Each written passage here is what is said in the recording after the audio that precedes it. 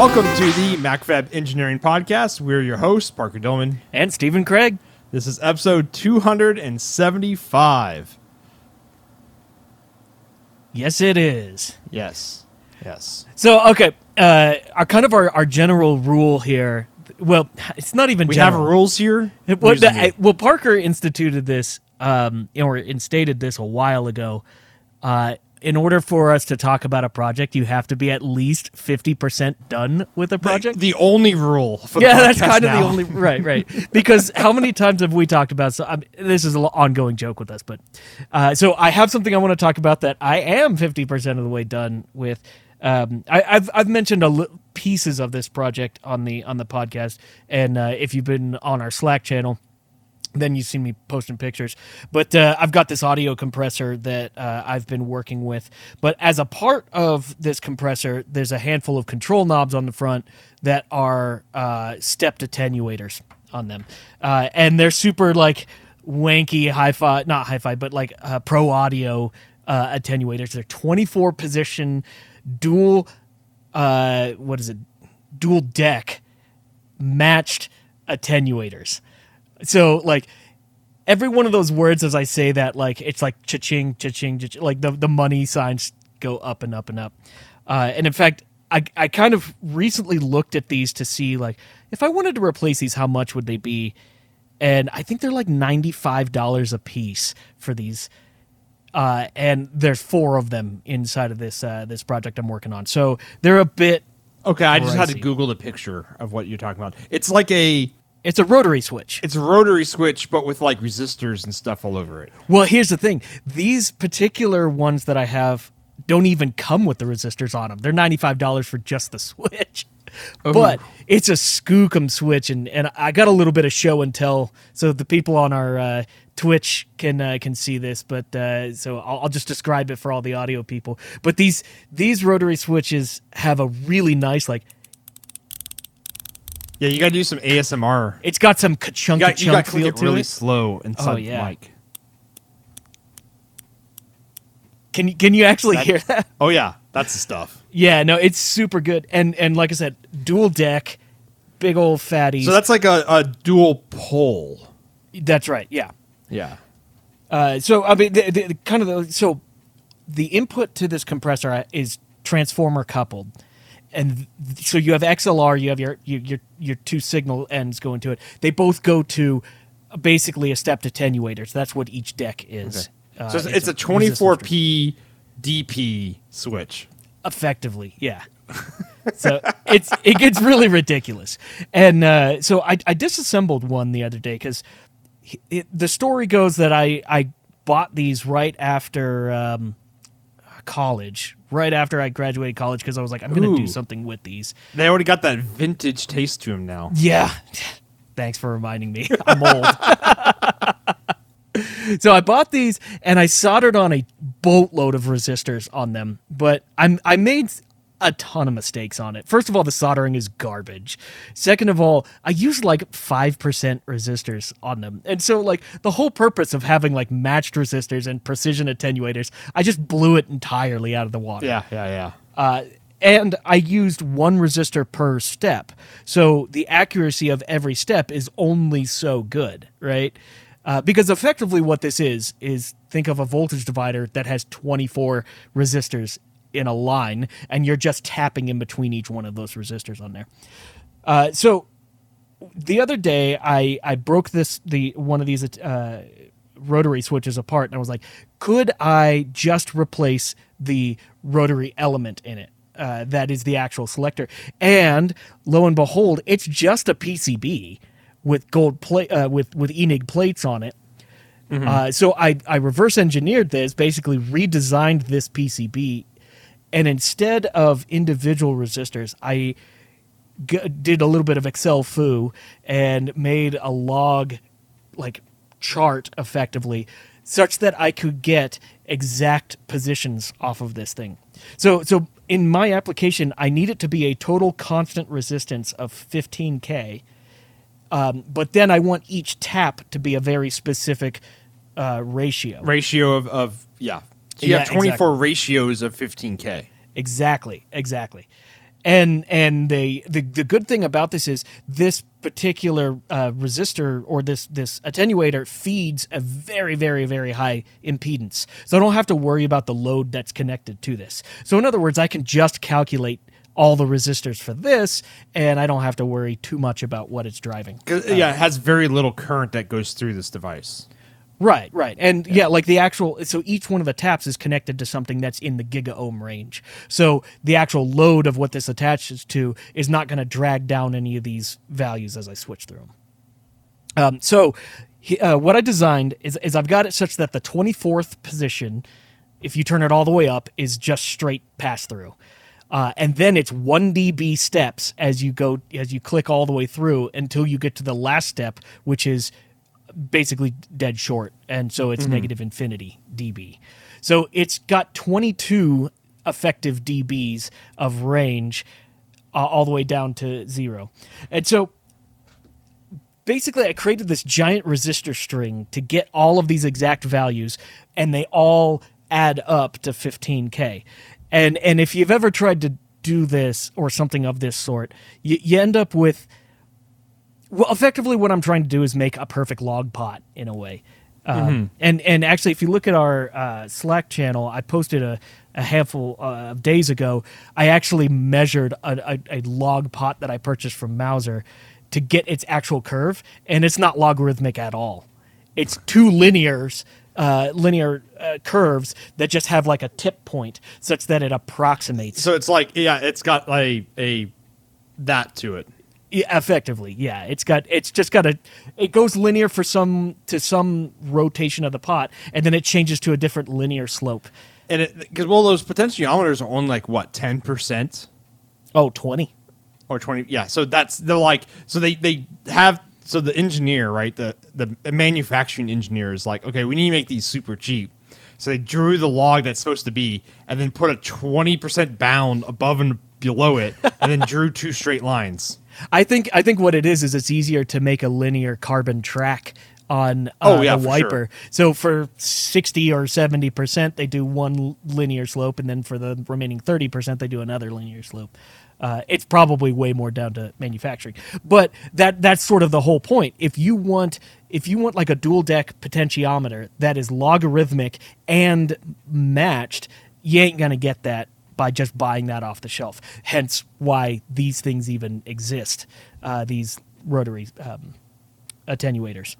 So now I came up with this list that approximates or does a pretty damn good job of getting close to logarithmic attenuation, but I end up with a boatload of resistors, none of which exist in real life. Like these values just are absolutely ridiculous. And in fact, almost all of them are like to 3 digits to get it to be accurate. So the question is like, how do I want to go and actually pull this off?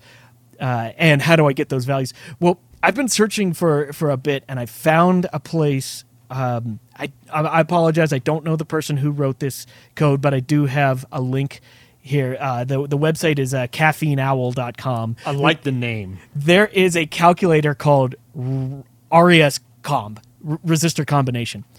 Basically, you can type in whatever resistor value you want. You can say however many resistors you want. If you're willing to do series or parallel combination or both, and your series of resistors, E12 or E24 or whatever, and it will go through and it will just chug through millions of calculations to find the combinations that get exactly what you want. So what's nice is I found with 4 resistors, I am able to nail like exact values, every single one on there. So what I'm doing is I remade this board, and each position has 4 resistors in a weird series parallel combination that exactly nails every single point on there.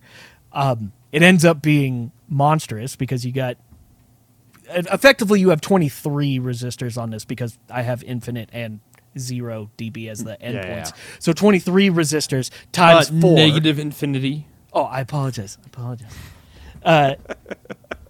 So I've got about 50% of the project done, so I'm willing to talk about that now. Now you're doing it with all through-hole resistors. Nope. Oh, Nope. so you're actually going to make a little SMT board. A little SMT board, all 0402 resistors, 1%. I wish I could go with 0.1, but I'm just not going to do that. How about 0201s? No, I don't want to go that small. I want to actually be able to look at them. But here's the best part. For this $90 switch, each one of the actual decks is just a PCB with Enig traces on it. So all I have to do is... I see what you're saying. That you're replacing that board. This board, I just have to remanufacture this board with all those resistors on and pop it in, and I get exactly what I want. Oh, it's going to look so nice. It's going to look really sexy. On top of that, okay, so if you look at the contacts on this, apologize to everyone who can't see this, each one of the contacts is separated by a gap. So this is a break before make style switch, which in my application is actually not great because that makes a pop every time you switch. I'm going to adjust the pads so they have little fingers that cross over each other and so the wiper goes over both before it switches over. Yeah. Ooh. So I'm going to convert it to a make before break so you don't get nasty pops as you turn this. Oh. Yeah. Oh. The amount of work I go through for this. This is amazing. This is one of my favorite projects you've done. I'm just super happy that all it took was like their guts of their switch is something I can get made. Yeah.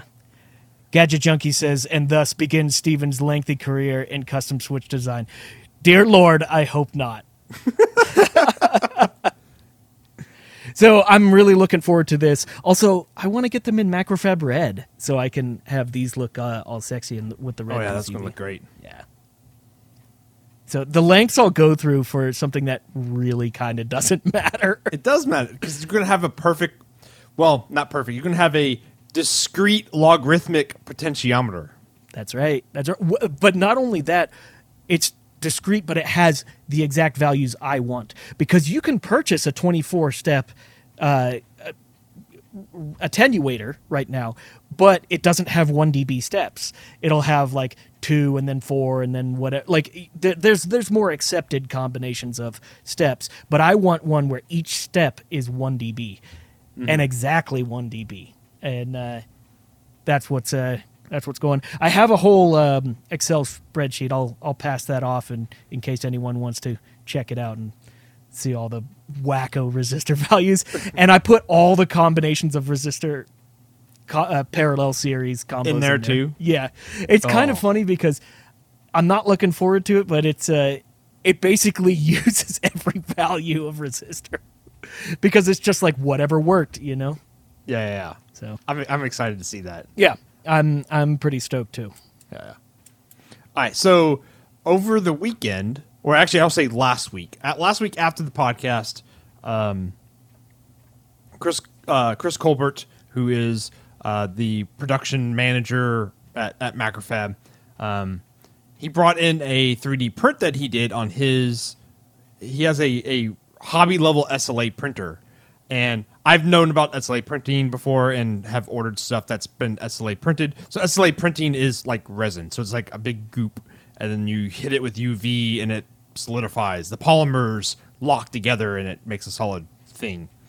I've always done FDM, which is like you take solid plastic, melt it, and then shape it by extruding it out like a hot glue gun. But he handed me this print that he did on like a $200 SLA resin printer, and I looked at the print quality and it's just amazing. And so I was like, okay, I gotta try this now. You know, apparently they've come down so price where I can just go order one, right? And off Amazon and not feel super guilty about it, right? So I ordered the same one that he has, which is a Elegoo, I think, ELEGOO. Isn't that like one of those Amazon Wonder brands? Maybe it could be. I think I have an Elegoo Arduino somewhere. Yeah, I think they make a lot of stuff. but it's their Mars 2, and like, so my FDM printer, I've got like a Monoprice Duplicator 6, which is like a Wanhao, something like that. That printer costs the same as this printer, by the way. Same price range, like $300 to $400, basically. It took a couple $100 worth of parts to get this printer, my Monoprice one, to print how I want. And I'm printing like super high temperature polycarbonate and stuff. And it took a long time. You remember, like, me calibrating it and tweaking the value so that when you printed that calibration cube, it was 20 by 20 by 20 millimeters. Right. This thing, I took it out of the box, set it on my desk, filled the goop chamber up, and then printed a 20 by 20 by 20 millimeter cube. Pulled it out, and it was 20 by 20 by 20. So, in other words, it's a real 3D printer that you don't have to do any work on. Correct. Wow. It was unicorn dust. It was kind of amazing, actually. The quality of the prints, because the line thickness, like the slices, I guess you can call it, are so fine on this printer too that you just don't get lines. Let's see. So this is a piece of a model I'm working on. Is that an R-wing? Yes, it is an R-wing. But like, there is no lines. Yeah, it's just it looks like cast plastic. Wow. I am amazed at the quality. So, okay, I've known about this technology for a while, but I've never actually used it or seen it. So the question is, why isn't every 3D printer this? Is it more expensive? Is it less? Is it more difficult? Like, why not? So I've only been working with this technology for about a week now, so experience very limited. But the print speed is interesting because on an FDM printer, you can do like tricks to your model and stuff to speed up printing because it's printing a continuous line basically, all the time. So you can print stuff hollow, you can print stuff, you can change the orientation because your printer is going to be faster doing straight lines, a bunch of little tricks you can do. This printer, on the other hand, has a set rate that it goes at because it uses an LCD screen at the bottom to turn, and it shines UV light through the LCD screen and uses the LCD screen as like a polarizer, basically. So it's like selectively darkening areas, and then it's think about like a silk screen. It's just an adjustable silk screen. Got it. That's just letting UV light in instead of paste and for silk screen PCBs. And so it does the entire layer at once, and then it raises up, and then does another layer. So it's got a fixed time. So the taller your piece, the slower it is, I guess. Or the longer. But it's got a fixed rate per layer. So it's very interesting on the time wise. For the same models, my FDM printer prints faster. But that means it's a way easier to simulate, right? Like to get an estimate on time, you just get the height, right? Yeah, exactly. Now, and Craft Lab brings a really good point is no matter how much detail you have on the SLA printer, it doesn't slow it down. Whereas an FDM printer, the more detail you have, the slower you have to go and takes longer. So you can have insane detail and still have the same print speed on the SLA. The other downside is there's the materials are way more expensive. The like a ginormous 3 kilogram spool of polycarbonate is like the same price as 1 kilogram of resin, and that's like the cheap resin too. That's not like this super high performance polymer polycarbonate plastic. This is like the cheap stuff. And I have looked into. I want to try different resins and that kind of stuff, but you have to be careful because your printer only works in one UV spectrum. It has one wave that it puts out, like 405 nanometers. So you have to make sure your resin works with that, and your resin also works with your printer because they have different light outputs. And that's also the interesting thing is they're easier, in my opinion, to dial in. because there's not a lot of settings. You set like what the layer height is, and then you set like the exposure time, and that's it. That's the only settings. Whereas if you open up like normal 3D printing software for FDM, there's like a bazillion settings to set, and tweaking just one can turn your print into a spaghetti mess versus like an awesome piece of artwork. Now, the only other downside is the print beds. For the same price printer, my print bed on my FDM is like 4 to 5 times the size. So you can just print bigger things on the FDM printer versus the SLA printer. That they make big SLA printers as well. They just cost more. But for the same price, FDMs are bigger. And the smell is also a downside. No, it's not super chemically, but it's pretty bad. Whereas like my polycarbonate, like when I'm running it actually makes no smell. Like you can't even, the only way you know it's running is because it makes noise. Whereas the resin printer, it actually doesn't smell when you have the enclosure on it. But the moment you lift it up to take the prints out, it just like fumigates everything. And then that's a good point. Brought up in chat is you also have to cure the resin prints, kind of. So they come out solid, but they're kind of soft, and so you have like a UV like chamber you put them in, and it just spins around. And that's actually very interesting how that how the one I have works is the base. The base is like a turntable. Let me go grab it real quick.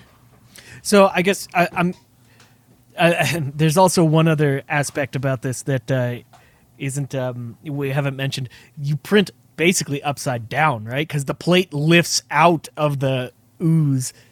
Yeah, it comes upside down, and so you can print really interesting geometries. Just like in 3D printing, or FDM, you can print very interesting geometries, but you're limited by how it works. Same thing as like CNC machining or lathe work.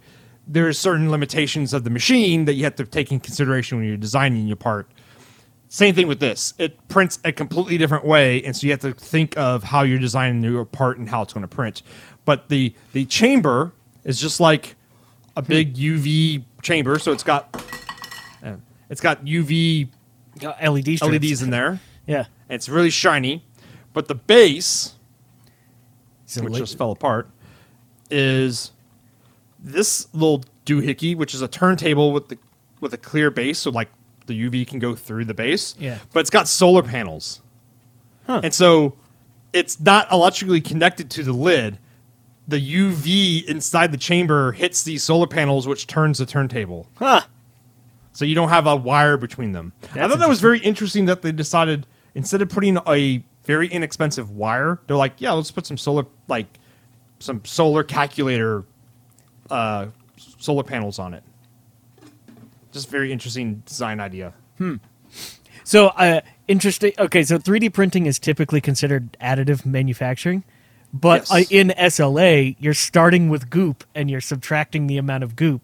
So is it subtractive? It's still additive manufacturing because you still have the goop left over. It's not like you're chiseling a print out of the goop. But you're subtracting goop. You're subtracting material off a reel and FDM printing.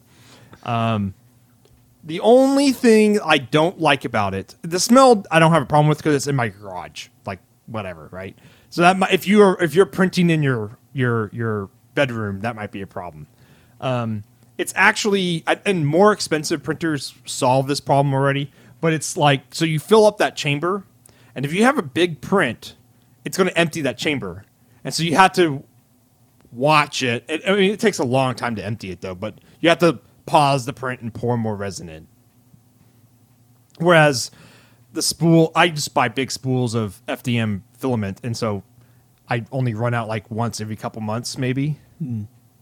That's the only downside.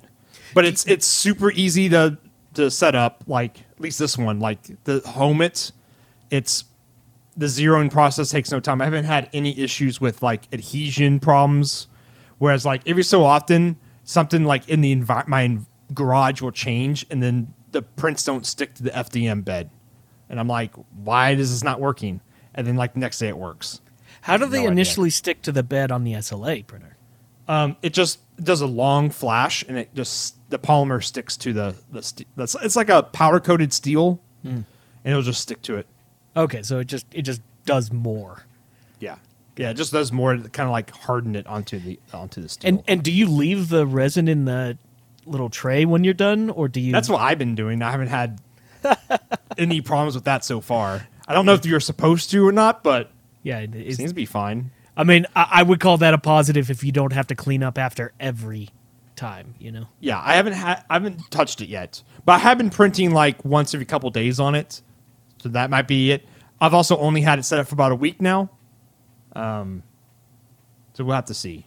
I so far, it's awesome. I wish I bought one of these sooner, and actually at this point I want a bigger one, a bigger print bed.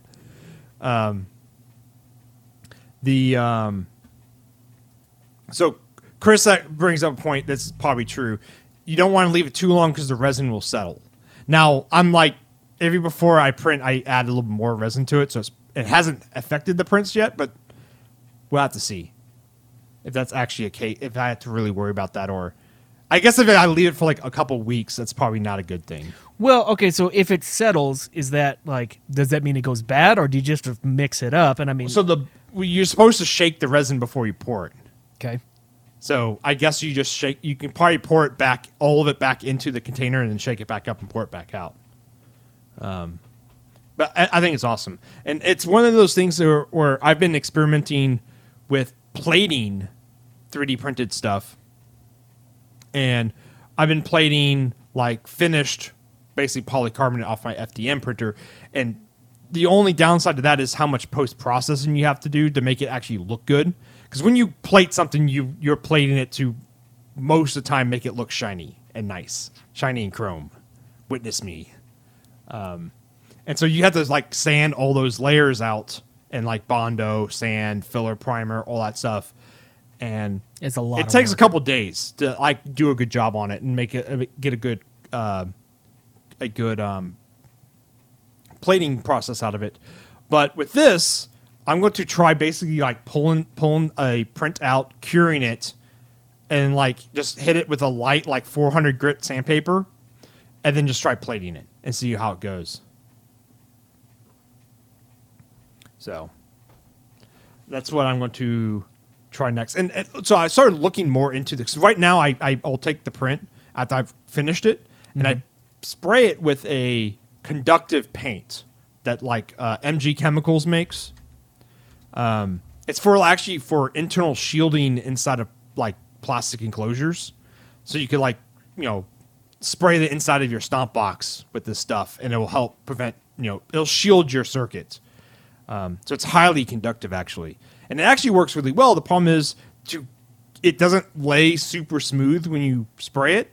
It's kind of got a little grit texture to it. And so you got to spray it, let it dry, sand it, spray it, and keep going basically until when you sand it, it doesn't go through to the plastic anymore, which takes forever. And if you have an intricate surface, good luck trying to get it all smooth. So I started looking up like, okay, is there a better way to do this? And I found an article, I can't remember, I think it was on Form Labs. They were talking about because Form Labs builds SLA printers, and so they had some customer study, and the customer was building like horn antennas, and they would plate them for better performance. And so they were like, we first plate it with a chemical process to deposit copper, and I'm like, what is that? How do they plate copper on it? It's electroless copper plating. It's not even really plating. It's using a chemical process. But they could have said electroless copper plating, but they wanted it to sound fancy as some proprietary like chemical process. So yeah, it's just electroless copper plating, which is you dunk it in the solution, and a really thin layer builds up, and then you can take it because now it's conductive, and then you can copper plate more onto it, and then your nickel, and then your chrome. So hopefully next time I talk about this, I'm going to wait till after I've tried the plating process and see how well it goes. Or like this printer explodes and catches fire. I'll definitely talk about it then. Are they known for that? No, not as much. FDM printers are, especially very inexpensive ones, are known to catch fire. Actually, I was servicing my printer because my FDM printer, because the cable that goes to the head actually, like,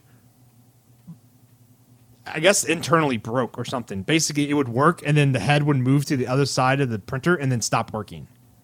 Oh, and so inside that cable, it had fatigued the wire inside of it because it looked fine. It would beep test, but when it would move, it would intermittently connect.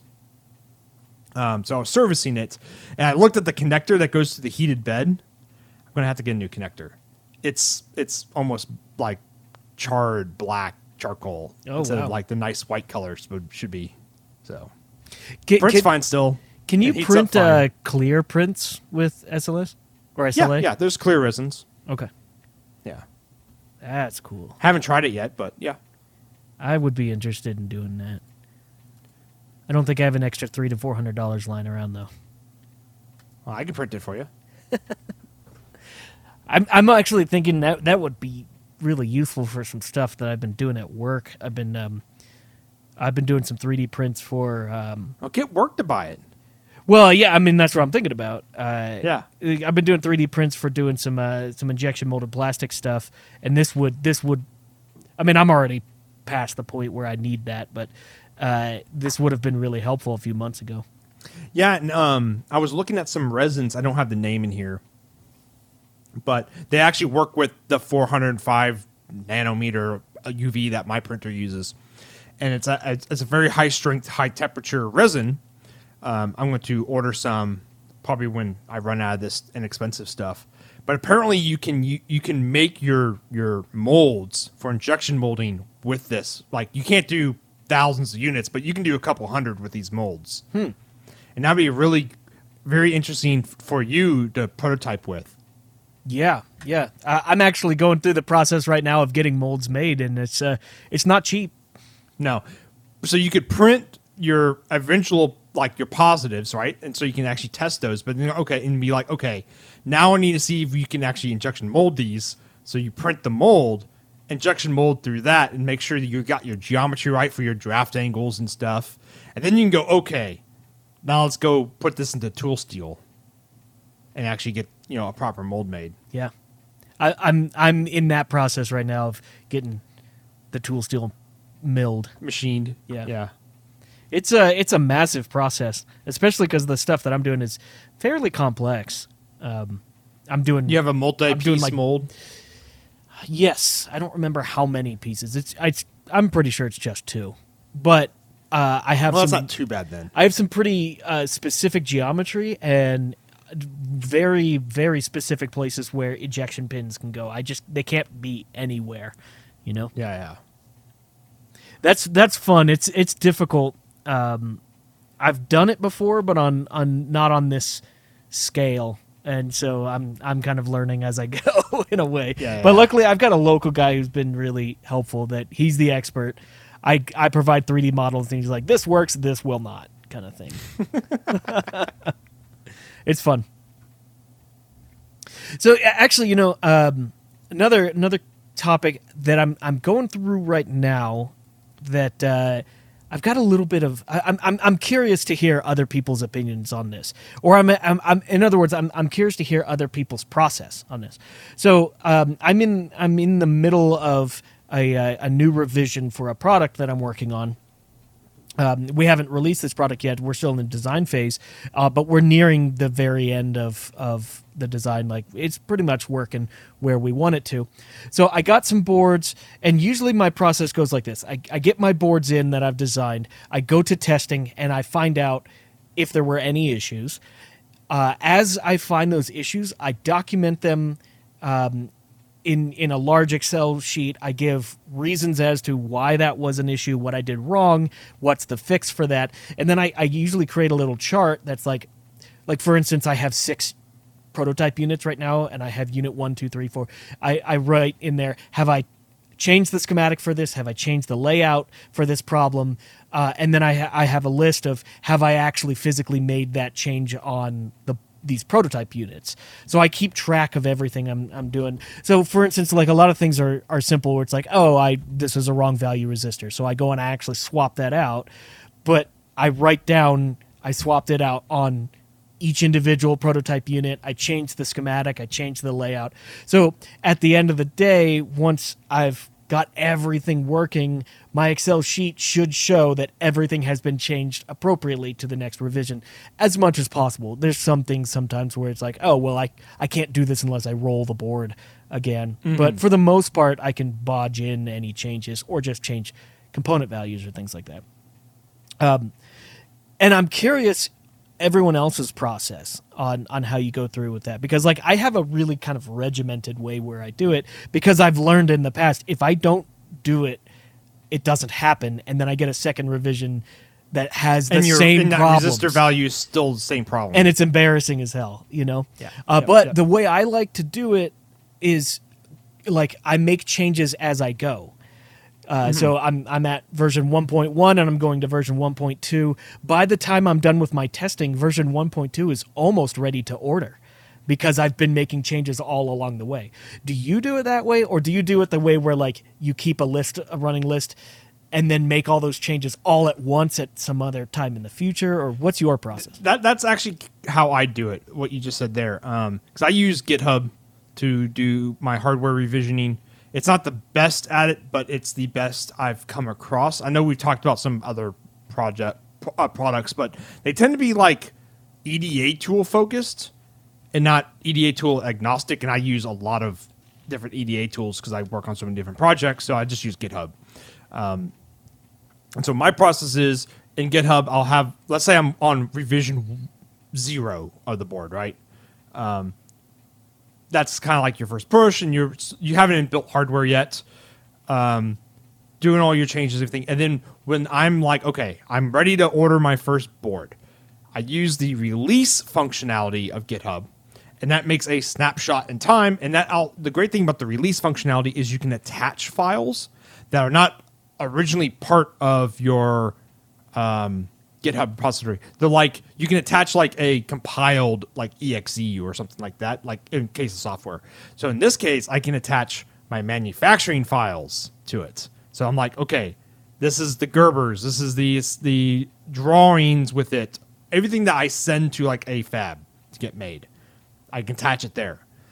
And then I get those back, stuff's not working, or I have to make changes. And so what you can do is you can use you can open up tickets or issues with that release, and I just make a rolling, like if it's ever, I'm like, okay, I need to change this resistor, and I might change it on the board right away, but when I do that, I make sure to put an entry into the issues, so I have a running list now.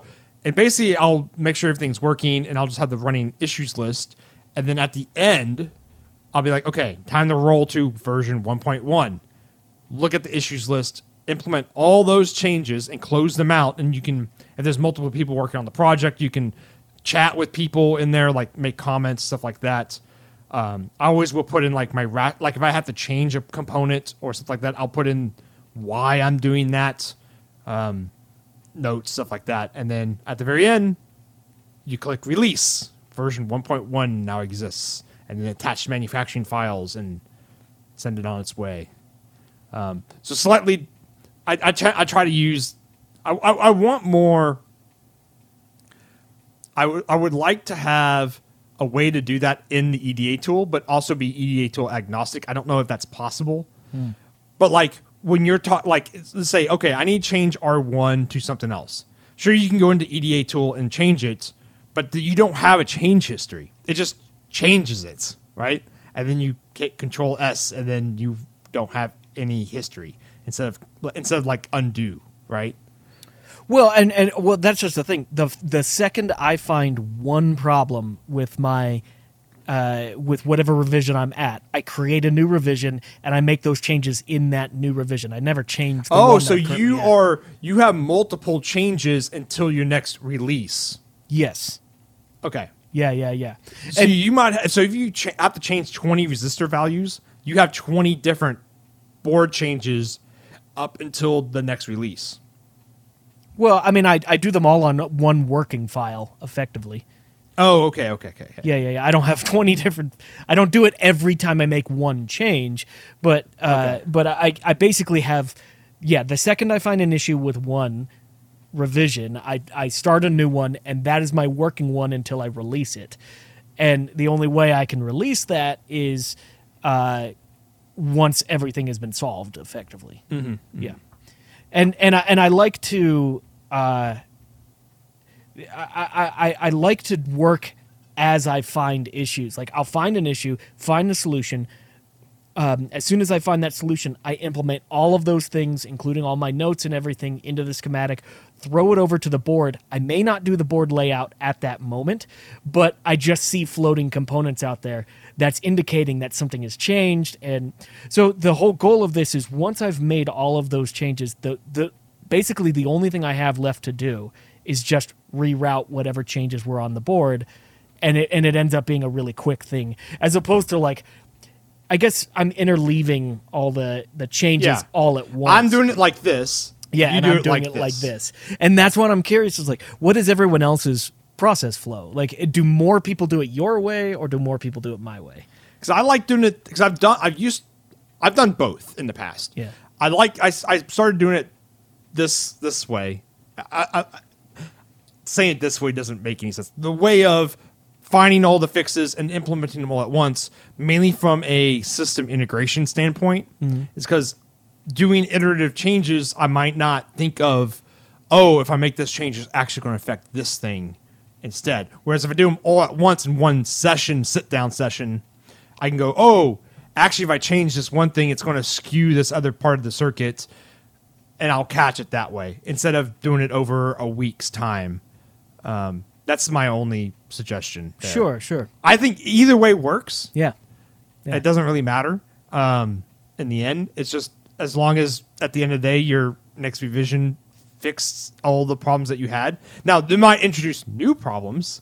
That as long as happens. the old but as long as the old problems don't happen anymore, then you're fine. Well, and that's why I started moving to my interleaved version, because if I try to do everything all at once, I just know myself, I won't remember it all.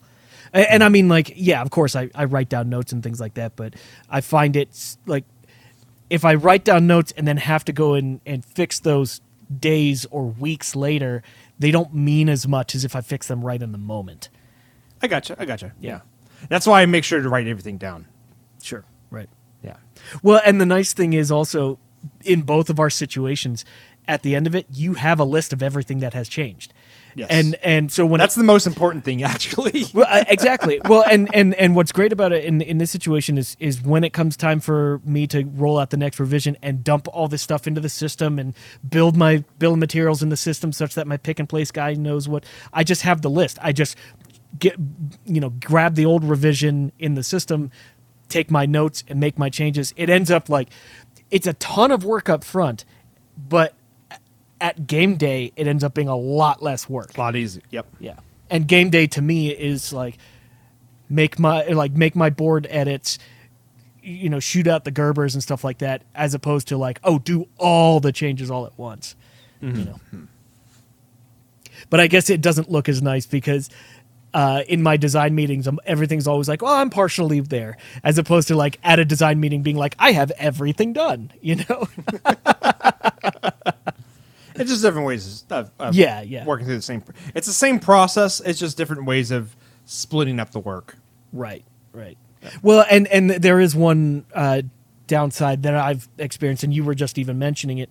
It's like sometimes you like, oh, I found the solution to this one problem that I was seeing, and you implement that at that moment, and then you go to start testing other things, and you've broken something else. Most of my circuits are independent, so you can change one without affecting others, but that's not always the case because most of my circuits are that way too.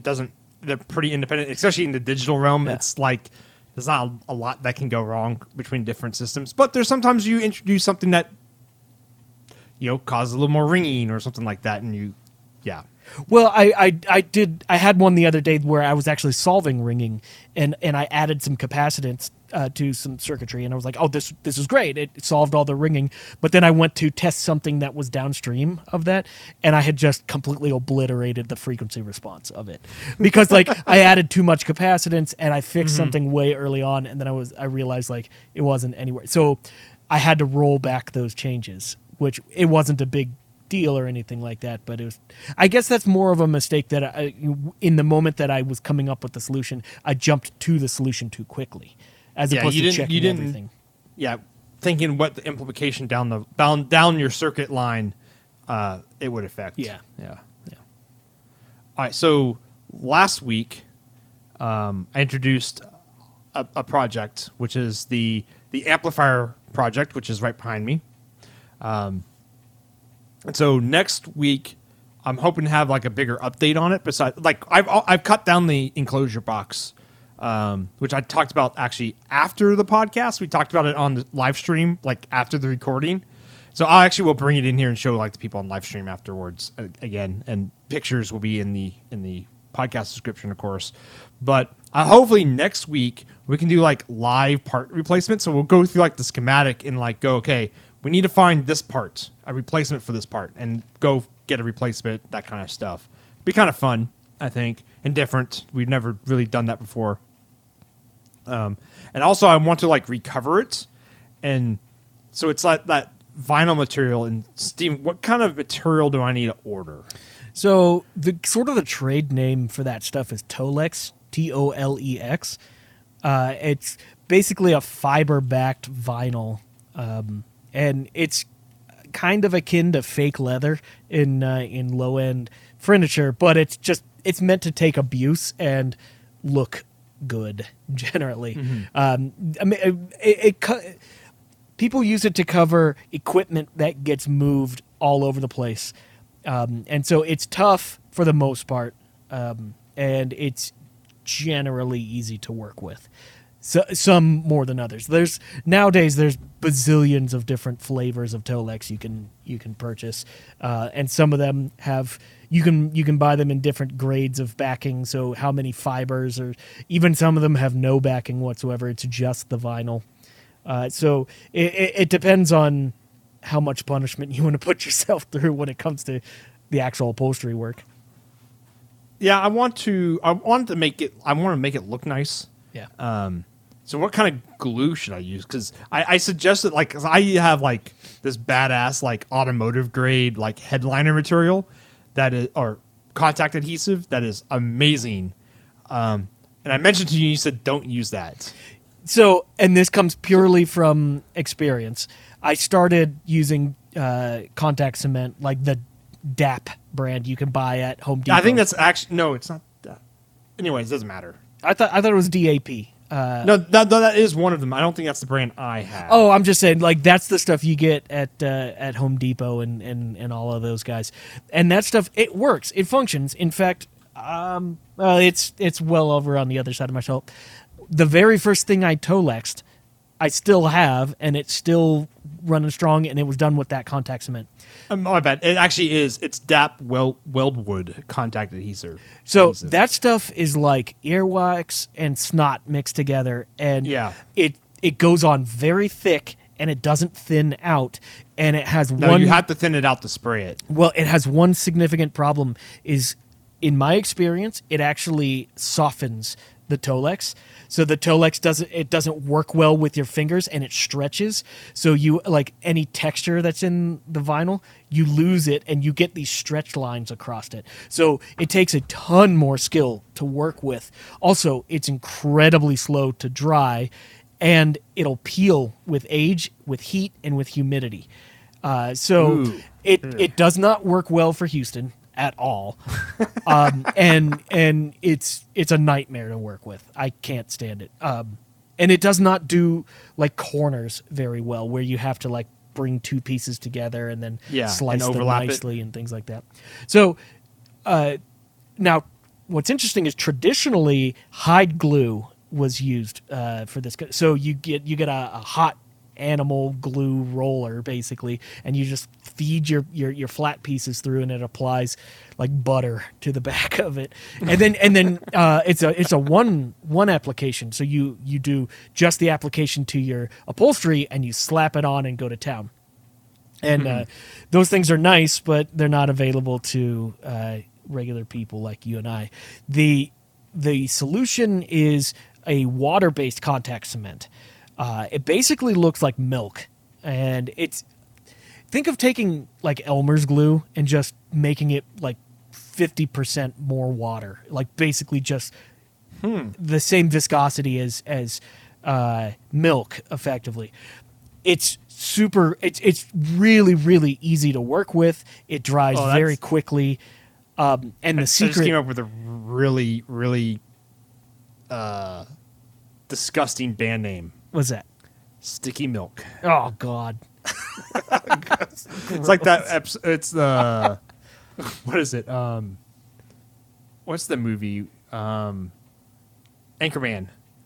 Oh yeah, milk was a bad choice. Yeah, milk was a bad choice. Because it's like 110 degrees out in L.A. or San Diego, wherever the hell he's at. Yeah, and he's just like drinking milk out of a carton in a glass case of emotion.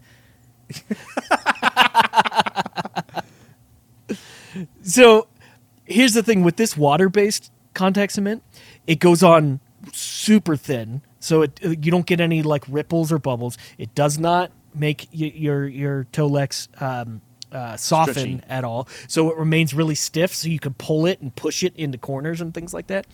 And it responds really, really well to heat guns. So you can apply put a heat gun real fast to it, and it'll make it tacky. So as you're working with a large surface, you'll have differential. You can tack pieces down. You can tack pieces down. You can work on one edge, and then if you've spent too long on it and the next edge is no longer tacky, just put a little bit more on there, hit it with a heat gun, and it revitalizes it. And you can work on that side. It's way, way easier to work with. It's just unfortunate because it's not readily available at your big box stores, but you can order it online. It is not the cheapest stuff, but when it comes down to, like, if you put both, if you did one cabinetry job with each one, the cost just wouldn't even matter. If you had to experience. So the goopy contact cement, like the DAP stuff, is great if you're putting like veneers on wood or something like that. It's so easy. But if you're doing like complex geometry where you have to wrap things around corners or do curves or anything like that, it's awful. So what you haven't said what it is yet though, besides a water-based contact adhesive. Is there a certain brand? The brand that I use is Wilson Art, and the model I think is just called H2O. It's Wilson Art H2O, and that's their water-based contact cement. Yeah, I can get a 5-gallon bucket on Amazon for like $100, right? $200. $200, yeah. My local lumber yard actually just stocks it, so I can buy it by the gallon there. I think Home Depot and Lowe's, those guys, they used to have it on the shelf, but they. Oh, here we go. You can get 1 quart. It's like $30. Yeah, it's not too bad. Yeah, and 1 quart would be way more than enough to do your whole thing there. Oh yeah, plenty. Yeah. And what I do is I use a little one of those black foam brushes. Okay. And you just make sure your surface is super clean, general prep stuff. But then it doesn't take a whole lot to make it work. And once you get it stuck on there, it's really, really easy to work with. Okay. I have to give it a shot then. Yeah, that'll be fun. Doing corners, I've always wanted to make a jig that like butts up in a corner and has like a nice little slot that's at 45 degrees from the edge of the corner, such that you could run a razor at an exact 45 from whatever corner you're doing, and then you create the exact pieces that fold properly down the edge. 3D printer, man. You make those fixtures. You're right. Actually, yeah, maybe you should make those jigs for us. So over the weekend, I was actually running the amplifier like all day on Saturday. And I had my MP3 player plugged into it. I do have an MP3 player still. And I had it hardwired in. And That was actually one thing because it takes we found line out level about it. in, right? It takes line level in because the old ceramic style needles actually output like 700 millivolts is like what their peak is. They're big. It's pretty hot coming off a record, which is also why like those ceramic needles eat records, is because they have a lot of pressure and they move the needle a lot. Whereas compared to like a modern, what's called a moving magnet needle, is like a couple millivolts, if that, of signal. Yeah, like that's a hot signal. Yeah. So I had to put I ordered a like inexpensive tube preamp for it. But so I just plugged my MP3 player into it and it was just jamming away all weekend. And then at the end of the night, I picked up my MP3 player and it shocked me. Because my MP3 player's got a metal enclosure around it and it's connected to the ground, which is through that death cap. So I got a nice little tingle sensation in my left hand when I picked it up. I was like, ooh, tinkle. Well, okay, so it hadn't completely failed yet, but it was getting there. Those death caps, the problem with them is this was an era where we didn't have exactly like the XY safety caps that are intended for a cross line or whatnot, and most of the time they were just ceramic disc capacitors that it was like a 0.1 or a 0.01 that would connect the neutral to your chassis, which okay, fine, it gets the job done effectively, but if that capacitor ever leaks or if that capacitor ever shorts, now your chassis and anything that connects to that chassis is live effectively. And so they call it a death cap because that can certainly happen, right? Yeah. I think that's going to wrap up this podcast. So hopefully next week I have like the enclosure made. It'd be nice. Yeah. We'll see if everything shows up in time.